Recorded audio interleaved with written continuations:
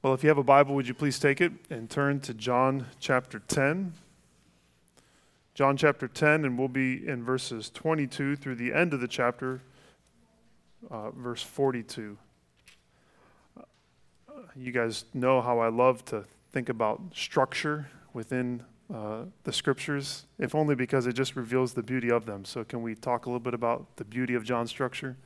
As we close out John chapter 10, we're also closing out the first major section of John's gospel that runs from the middle of chapter 1, verse 19 there, to the end of this chapter, chapter 10. It's a section that a lot of people refer to as the book of signs because of the way that it is structured around 6 key signs that Jesus performs. Turning the water into wine at Cana, healing a man's son from a great distance, healing a lame man, feeding more than 5,000 people, walking on water, and finally, most recently, healing a man that had been born blind. Jesus is still going to perform the greatest sign of the book, other than his own resurrection, which is when he raises Lazarus from the dead. That's coming up in the next chapter. But chapters 11 and 12 seem to serve more as a transition into the Passion Week that's found in chapters 13 through 20, where John describes the last words of Jesus to his followers, as well as Jesus' arrest and trial and crucifixion. So a compelling reason actually to see chapter 10 as the close of this first section of John's gospel is found at the end of the chapter when we're told that Jesus returns to the place where John had first baptized, John the Baptist. So we find that we're in the exact same location that we were in John chapter 1, verse 19, as we are in John chapter 10, verse 42. So these two locations, the same location, form a bookend here in John's gospel. Not only that, but the Jewish leaders came to John asking him, "Who are you? Are you the Messiah?" And here in chapter 10, they come with the exact same question to Jesus. John very clearly says, "No, I'm not the Messiah." But as we close out this section, Jesus is very clear. He says, "I am the Messiah. I'm the Son of God. You need to believe in me to find life." This section, John 10, 22 through 42, actually seems to be the culminating interaction between Jesus and the Jewish leaders. It's as if they have one final chance to go down the path of belief in Jesus before they seal their fate and walk down the road that would lead to them rejecting him and killing him. And so all of the words and all of the works of John 1 to 10 surround this interaction, and it's like they shout out for these men to finally believe who Jesus says he is. That's John's entire gospel, though, right? John's entire gospel is a voice shouting us to believe that Jesus is the Messiah.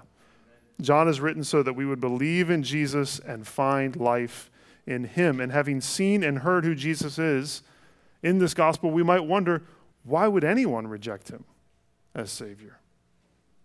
But we also know that apart from God's grace, we all too would reject Jesus and his testimony about himself. So God's word graciously says to us and to all who would hear, listen to the voice of Jesus. Listen to the voice of Jesus, the shepherd who offers everlasting life and eternal safety in his fold. That's our big idea for this afternoon. Listen to the voice of Jesus. Jesus, the shepherd who offers everlasting life and eternal safety in his fold. There's a call to listen here, but there is also a description of what Christ offers to those who hear his voice and respond in faith. So we not only hear the invitation to believe in Jesus, but we are comforted by the blessings that come to those who hear and respond to the voice of Jesus with faith. Blessings of everlasting life and eternal safety in his fold. And he pleads with all people, including those like the Pharisees who have rejected him over and over again, asking that they would find life in him. And so too, his word pleads with us today and says, listen to the voice of Jesus, the shepherd who offers everlasting salvation and eternal safety in his fold. Let's read John 10, beginning in verse 22. Hear these words. At that time, the feast of dedication took place at Jerusalem.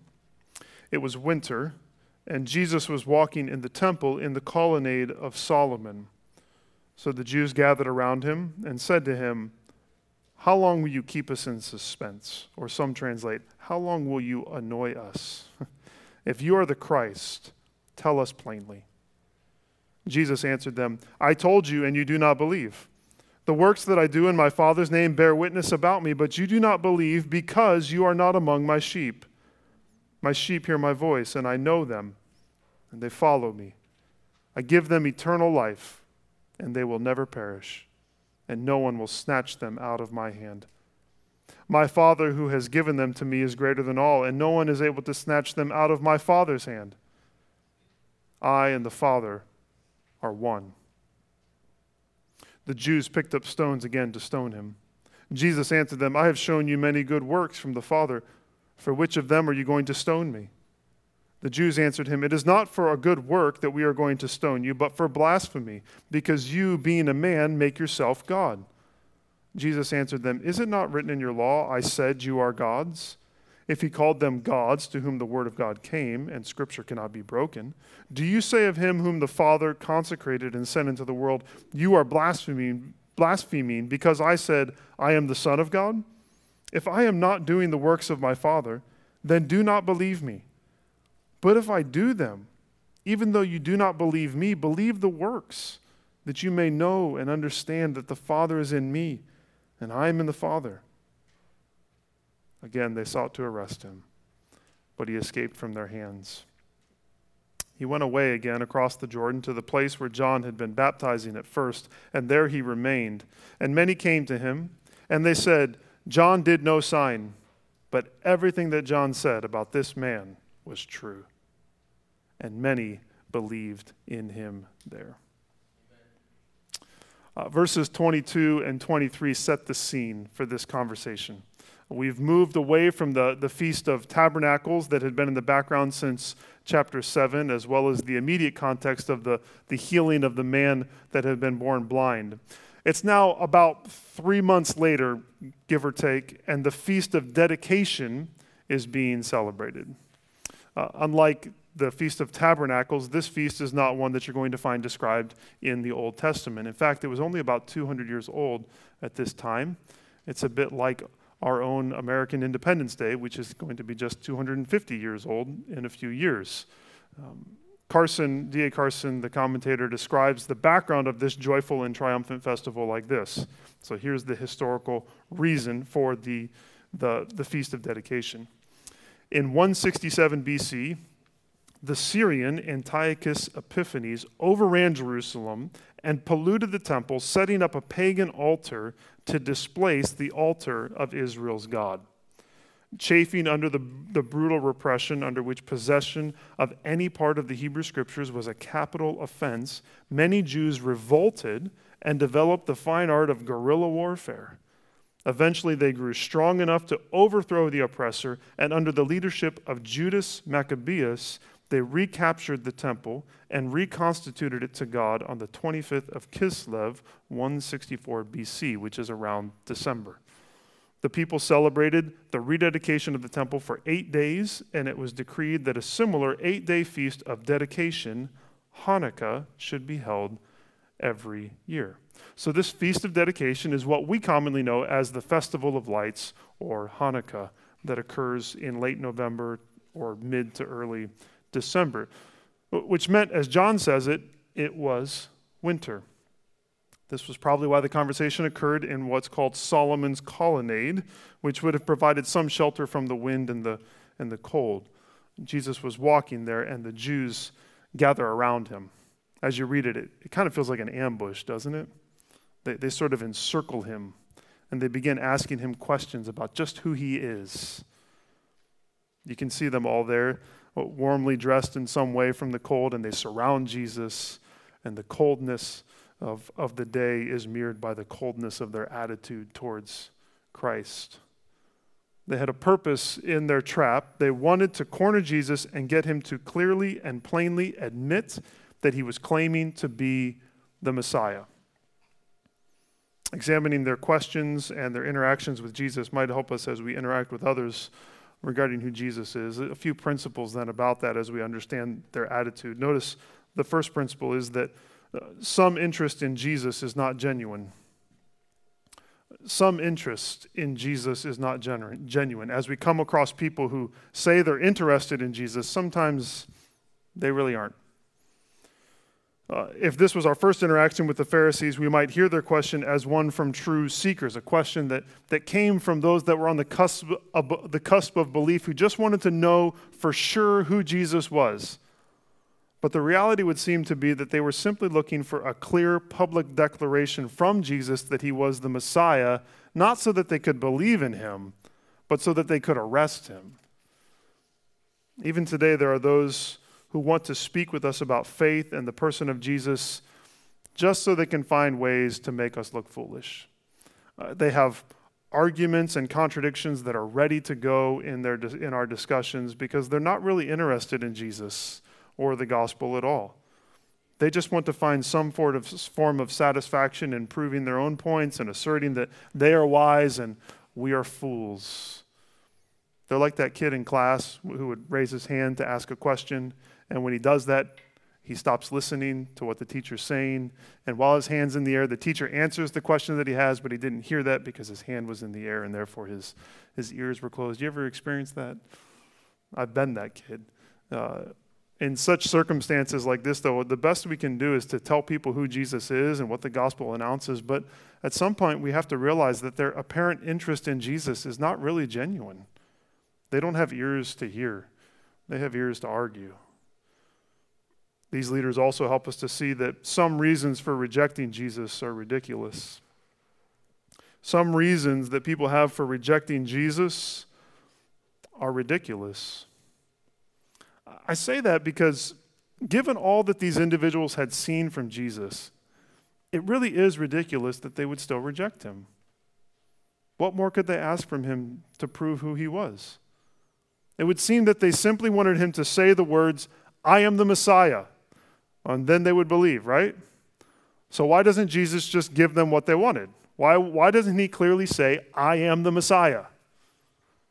Well, it would seem in part because that term meant something completely different to them. Consider the feast that they're celebrating, the Feast of Dedication, Hanukkah. It's centered around the figure of Judas Maccabeus, which could also be stated as Judas the Hammer. Judas, he was a strong military leader who had confronted those who were occupying Jerusalem with physical force and defeated them. And surely, when that's going on, many people thought, this guy's the Messiah. Because that strong military leader, that's what they wanted. That's what they expected in a Messiah. So for Jesus to say he was the Messiah would be for them to see him as another Judas the Hammer. But his mission wasn't to destroy others. His mission was to die. And while he could have tried to explain that to them, even his disciples didn't get the concept of a sacrificial Savior, no matter how often he explained it to them. Nobody understood who he was. He could have said things plainly, but it didn't really matter. And not only would calling himself the Messiah give the Jewish people the wrong idea about him, but it would do the same thing for the Romans. It would get him killed a lot faster. They would assume that he was looking to organize the Jewish people to overthrow their rule. And so the reason Jesus doesn't just plainly say, "I am the Messiah," is because he has nothing to gain and everything to lose by doing that. There's no real reason for him to announce to them plainly that he was the Messiah, because as the passage unfolds, we find that it wouldn't really have mattered anyways. They would not have believed him no matter what he said. Sometimes there's people, maybe even someone here today, you say things like, "If God would do X, Y, Z, then I would believe." There's some specific action or miracle that a person wants, some piece of information that they're looking for. But in the quest for that one thing, they ignore the mountain of evidence of who Jesus is and the power of the gospel that's displayed before their eyes. I think as we talk to people, a good question for such individuals, or even for some of us here today, could be, what more do you want? What more do you want from Jesus? What more do you want from the Scriptures? To be frank, the reasons that people have for rejecting Jesus are ridiculous. He's made it so clear.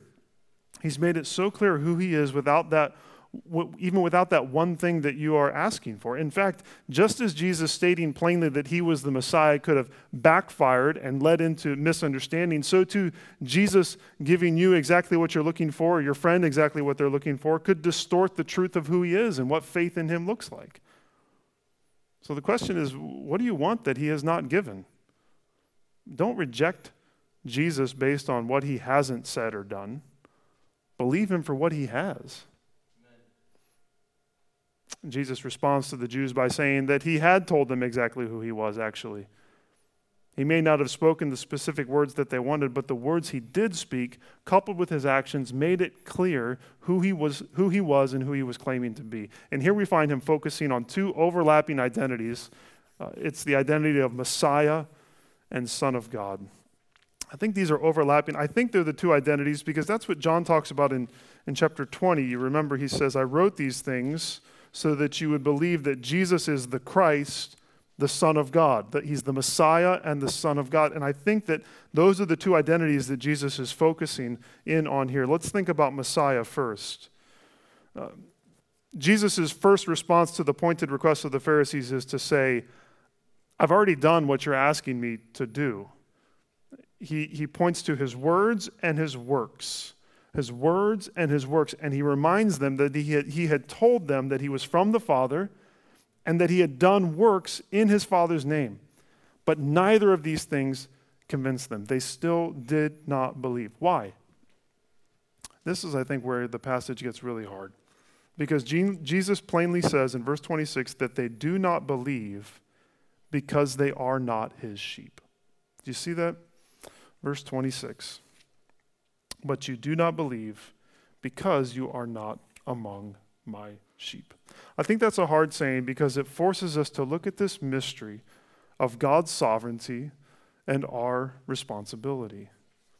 It's a statement that reveals this tension between the fact that God has chosen his sheep before the foundation of the world, and at the same time, all people are responsible for responding in faith to the gospel call.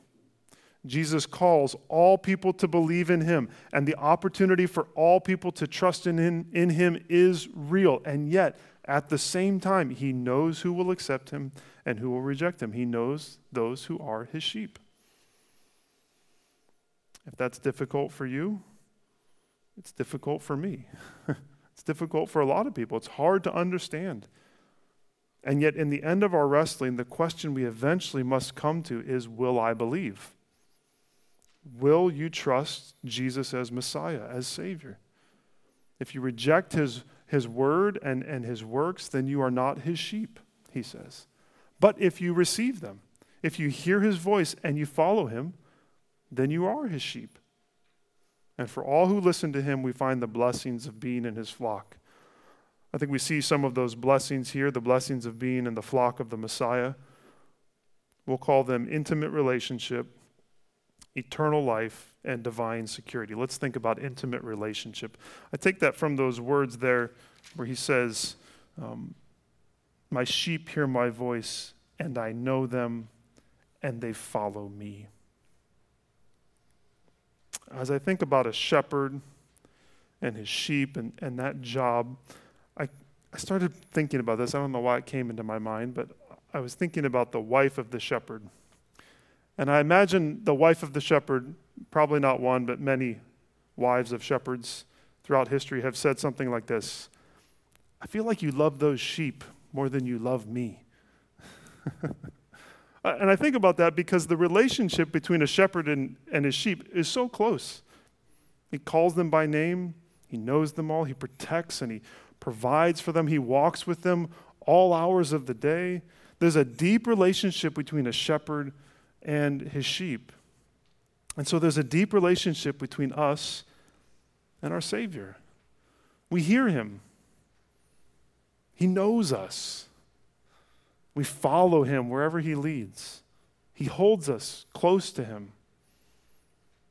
All of this reminds us that our salvation is not fire insurance. Our salvation is not some small part of our lives. Rather, it leads us into an intimate relationship where Jesus is near to us and we follow after him. It's a taste of Eden and a foretaste of the new kingdom. And it's available to us now. As I look at the depth of the relationship described here, I'd ask you and I'd ask myself, have we wandered away? Has our relationship with our shepherd in some ways grown distant?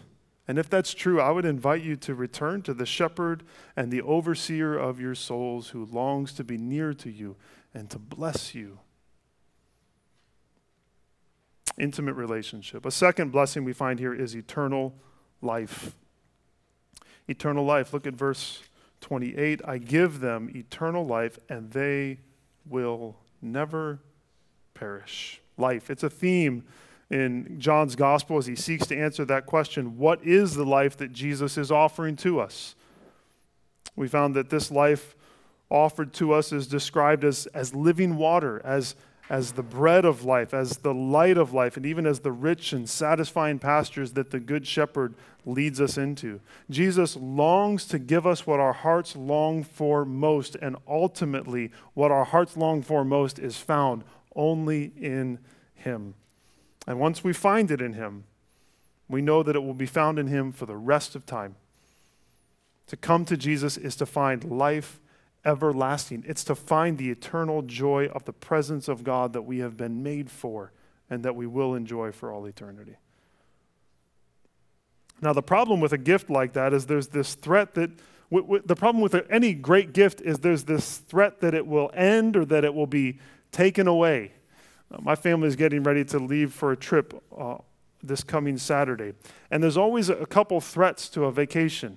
One is that something's going to happen to keep us from going. Something's going to take it away from us. And then when you finally get on the trip, there's another threat. It's going to end. Once you finally get there, you know that vacation's going to be over at some point. And then when you finally, but Jesus is clear that His gift of eternal life is one that no one can take from us. And so He emphasizes our eternal life by telling us that we will never perish. Brothers and sisters, we will never perish. Oh, we will die. But death will not have the final victory over us, because Jesus in His death and His resurrection claimed victory over death. And He will show us clearly in the next chapter that He truly is the resurrection and the life. So we know that this gift will never end. It's eternal. It's everlasting life. But could it be taken from us? Could someone rob it from us? No, because the Good Shepherd gives us this third blessing, and it's divine security. Divine security. The illustration of the shepherd earlier in this chapter talked about thieves and robbers and wolves, but Jesus says that if He is our shepherd, we are safe. And it's not that no one can take eternal life from us, but rather that no one can take us out of the hands of the Father and of Jesus the Savior. Because to be in Jesus is to have eternal life. So to be away from Jesus is to not have eternal life. And so He says, not that no one can take eternal life from us, but that no one can take us away from Him. We are in His hand. Notice here Jesus speaks of a deep theological truth, namely the Trinity. But He speaks about it to describe just how safe we are as His sheep. His deep theology is deeply practical. He says that we are in His hand, the hand of the Good Shepherd, because the Father has given us into His hand. But then Jesus also says that we are in the Father's hand and that no one can snatch us or steal us out of either of their hands. So the question is, how can we be in both hands at the same time? And it feels like Jesus answers that question in verse 30. He says, I and the Father are one. One in the purpose of salvation and security for sure, but also they are, according to the New City Catechism that we've been studying with the kids, they are the same in substance, equal in power and glory. This was my favorite passage to use when I was a camp counselor, when I was in high school and maybe in my first year of college, because I had a great illustration. So I thought I'd go back to my camp counselor days, okay? You can use this. All you got to do is find something small. And we would say that this represents you, whoever you are. This pic that I found on the stage represents you. And the passage says that you are in the hand of Jesus, and he holds you tight, and no one can take you out of that hand. I could have someone come up here and try and open my hand, and you probably couldn't do it. But maybe you could. Maybe you could peel it out of this one hand. But then he says you're also in the hand of the Father, right? And you're held in the Father's hand. And then verse 30, that the culmination, he says, I and the Father are one. So I'll pick on one of my own kids. Hey, Gwen, come here. So if I'm in the Father's hand and I'm in the Son's hand and they are one, can you pull my hands apart? You notice I didn't call JB, right? Can you get them apart? Now, she might be able to eventually, right? But she's really trying hard. Okay, that's it. That's good. But the thought is that I and the Father are one. And there's this idea of being held in the Father's hand and the Son's hand. I'm reminded that there was my great uncle was a preacher back in the day, and he used to preach about this. And my dad told me he'd say at this moment, he would say, clasp in the bonds of omnipotence. Isn't that a good phrase? Clasped in the bonds of omnipotence. I can hear him. You can't hear him, but I can. And that's exactly what he would say. But here's the beauty of this, is that there's divine security that's found in deep theological truth about the unity of the Father and the Son. If we're God's sheep through faith in Jesus, we have an intimate relationship with him. He gives us eternal life, and there is, as the song says, no power of hell, no scheme of man that can ever pluck us from his hands. Isn't that beautiful? What God has given us in Christ the Messiah. There's such deep comfort in these words for when we're fearful, when we're anxious, when we're overwhelmed. But I think there's also motivation. I think Paul is drawing on similar themes in the book of Colossians, and he uses them as a call to action to believers. Maybe meditate on these verses this week in Colossians 3, 1 through 4. Hear these words then as an application of all these blessings, this blessing of intimate relationship, eternal life, and divine security. Colossians 3, verse 1 through 4. If then you have been raised with Christ, seek the things that are above, where Christ is, seated at the right hand of God. Set your mind on things that are above, not on things that are on the earth. Why? For you have died, and your life is hidden with Christ in God. Doesn't that sound familiar? Your life is hidden with Christ in God. When Christ, who is your life, appears, then you also will appear with him in glory.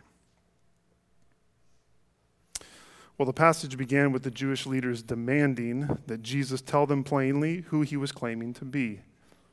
He does not tell them plainly in the way that they wanted him to, but the irony is seen in the fact that their desire to stone him was because they understood exactly what he was saying about who he was. Without telling them plainly, he told them plainly.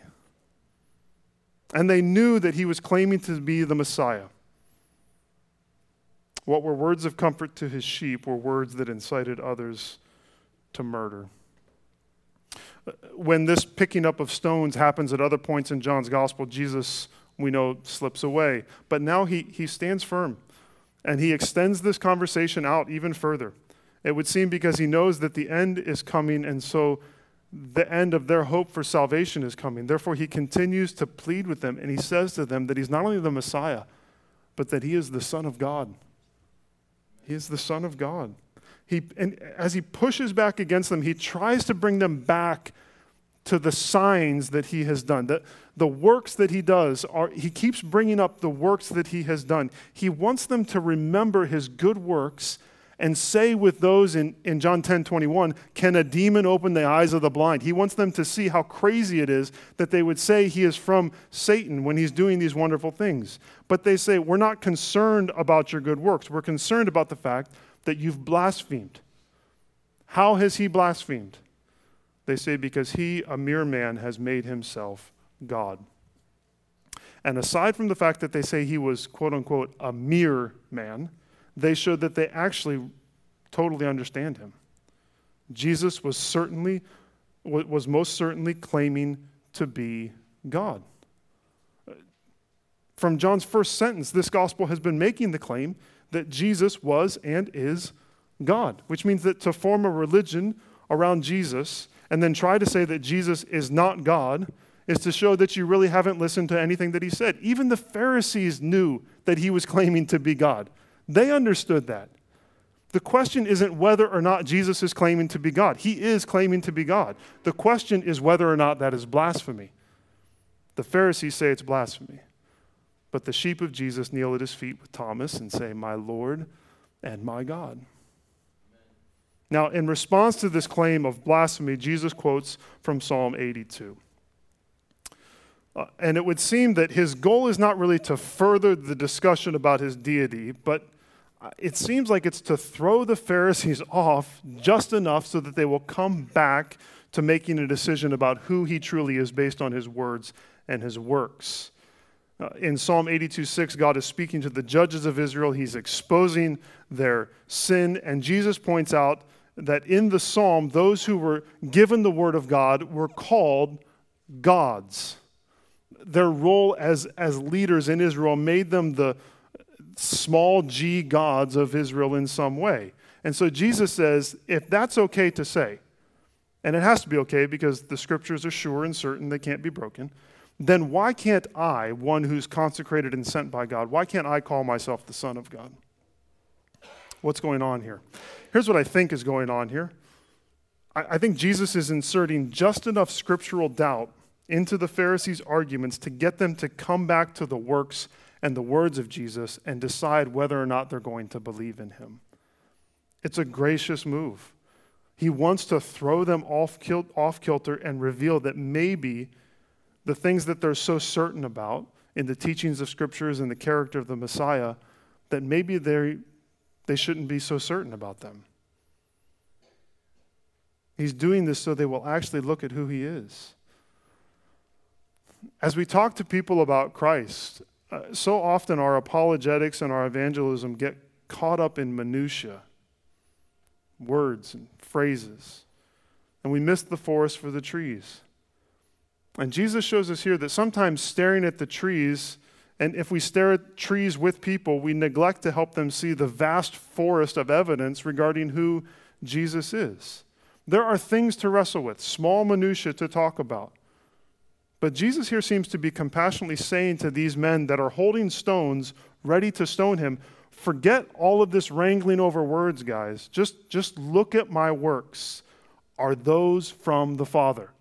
And if they are, then believe those works, and maybe as you believe those works, you'll eventually see who I am, and you'll believe in me. It's so interesting. He says, you don't even have to believe in me. You see that in verse 38? Even though you do not believe in me, believe the works, that you may know and understand that the Father is in me and I in the Father. Just come to me via the works. Look at the works, and then maybe you'll start to believe who I am. We must hold the breathtaking person of Jesus before others, knowing that it's his works and it's his words that are divinely compelling, not our arguments. We can follow some rabbit trails, sure, but we need to always find our way back to the highway of who Jesus was and what he did. And so too for our own hearts, I think. You ever get lost in rabbit trails? You ever lose the wonder of this Savior who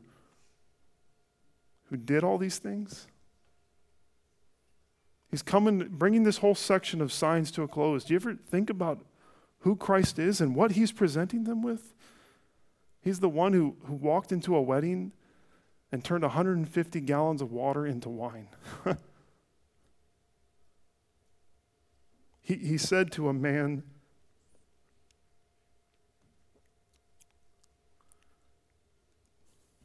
whose son was miles away, he's healed. He told a lame man, he was just sitting there, and he said, stand up and walk. And he did. He fed over 5,000 people. He walked on water. He healed a man born blind. He raised a man from the dead. He raised himself from the dead. He said things like, I'm the bread of life. I'm the living water. I'm the good shepherd. I'm the Word made flesh. I'm the Lamb of God who takes away the sin of the world. Don't get lost in the weeds. Remember these glorious words and amazing works of our Savior. Behold, the beauty of Jesus. He is the Messiah. He is the Son of God. And he offers us life in his name.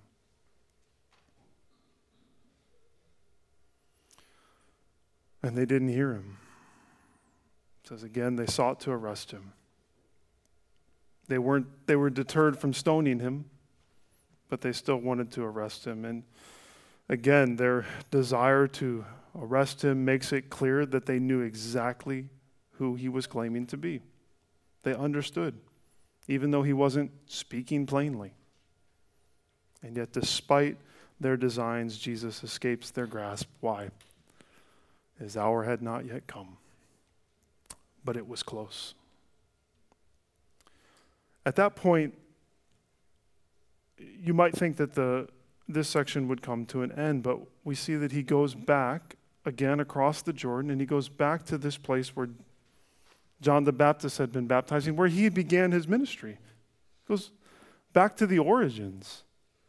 And there's some people there who remembered the words of John the Baptist when they saw Jesus come back. And they'd heard all about Jesus. They'd heard about his words and his works. And what did they do? They believed. They might remind us of the man born blind. Remember his testimony? All I know is I was blind, and now I see. These folks just put one and one together. They didn't overcomplicate things, did they? They remembered what John said. They saw John's words fulfilled in Jesus, and they believed. No arguments, no fighting, no wrangling over words. They believed. That's the crowd we want to be in. Those are the folks we want to walk with.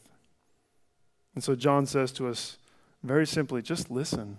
Listen to the voice of Jesus, because he's the shepherd who offers everlasting life and eternal safety in his fold. He is exactly who he said he is. He's exactly what his works attested him to be. And he's even greater than we can comprehend. And the blessings that he offers to us are eternally ours when we simply trust in him. So take comfort. Take comfort in the Good Shepherd and follow him as he leads us into the blessings of everlasting life and eternal safety in him. Let's take a moment of silence, and I will close this in prayer.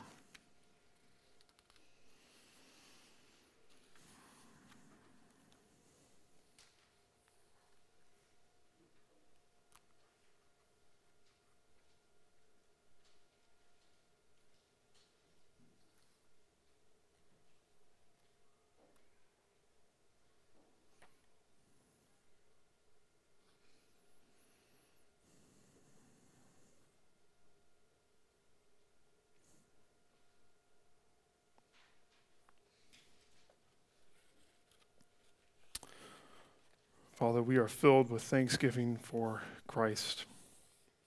Thank you for sending him to reveal you. Lord, he is the exact representation of who you are. He shows us your heart. He shows us your power, your grace, your mercy. Lord, help us to see him for who he is and to love him, to walk in his ways, to listen to him. Lord, help us when we get caught up in small things that don't really matter to step back and see the beauty of Christ. Help us as we talk to others, Lord, to do our best to answer questions, but to keep pushing them to say, what are you going to do with this man? What are you going to do with his works? What are you going to do with his words? No one ever spoke like him. No one ever did things like this. Lord, thank you for the mercy that you've shown us, that you have opened our eyes, Lord, that we are in your flock. It's not of our own doing. It's because of your grace. Thank you that you've given us eternal life. Thank you that no one can ever snatch us out of your hands. Father, fill us with deep gratitude, but also with deep resolve to follow you, to be your sheep, and to know the joy that comes from that. I ask all this in Jesus' name. Amen.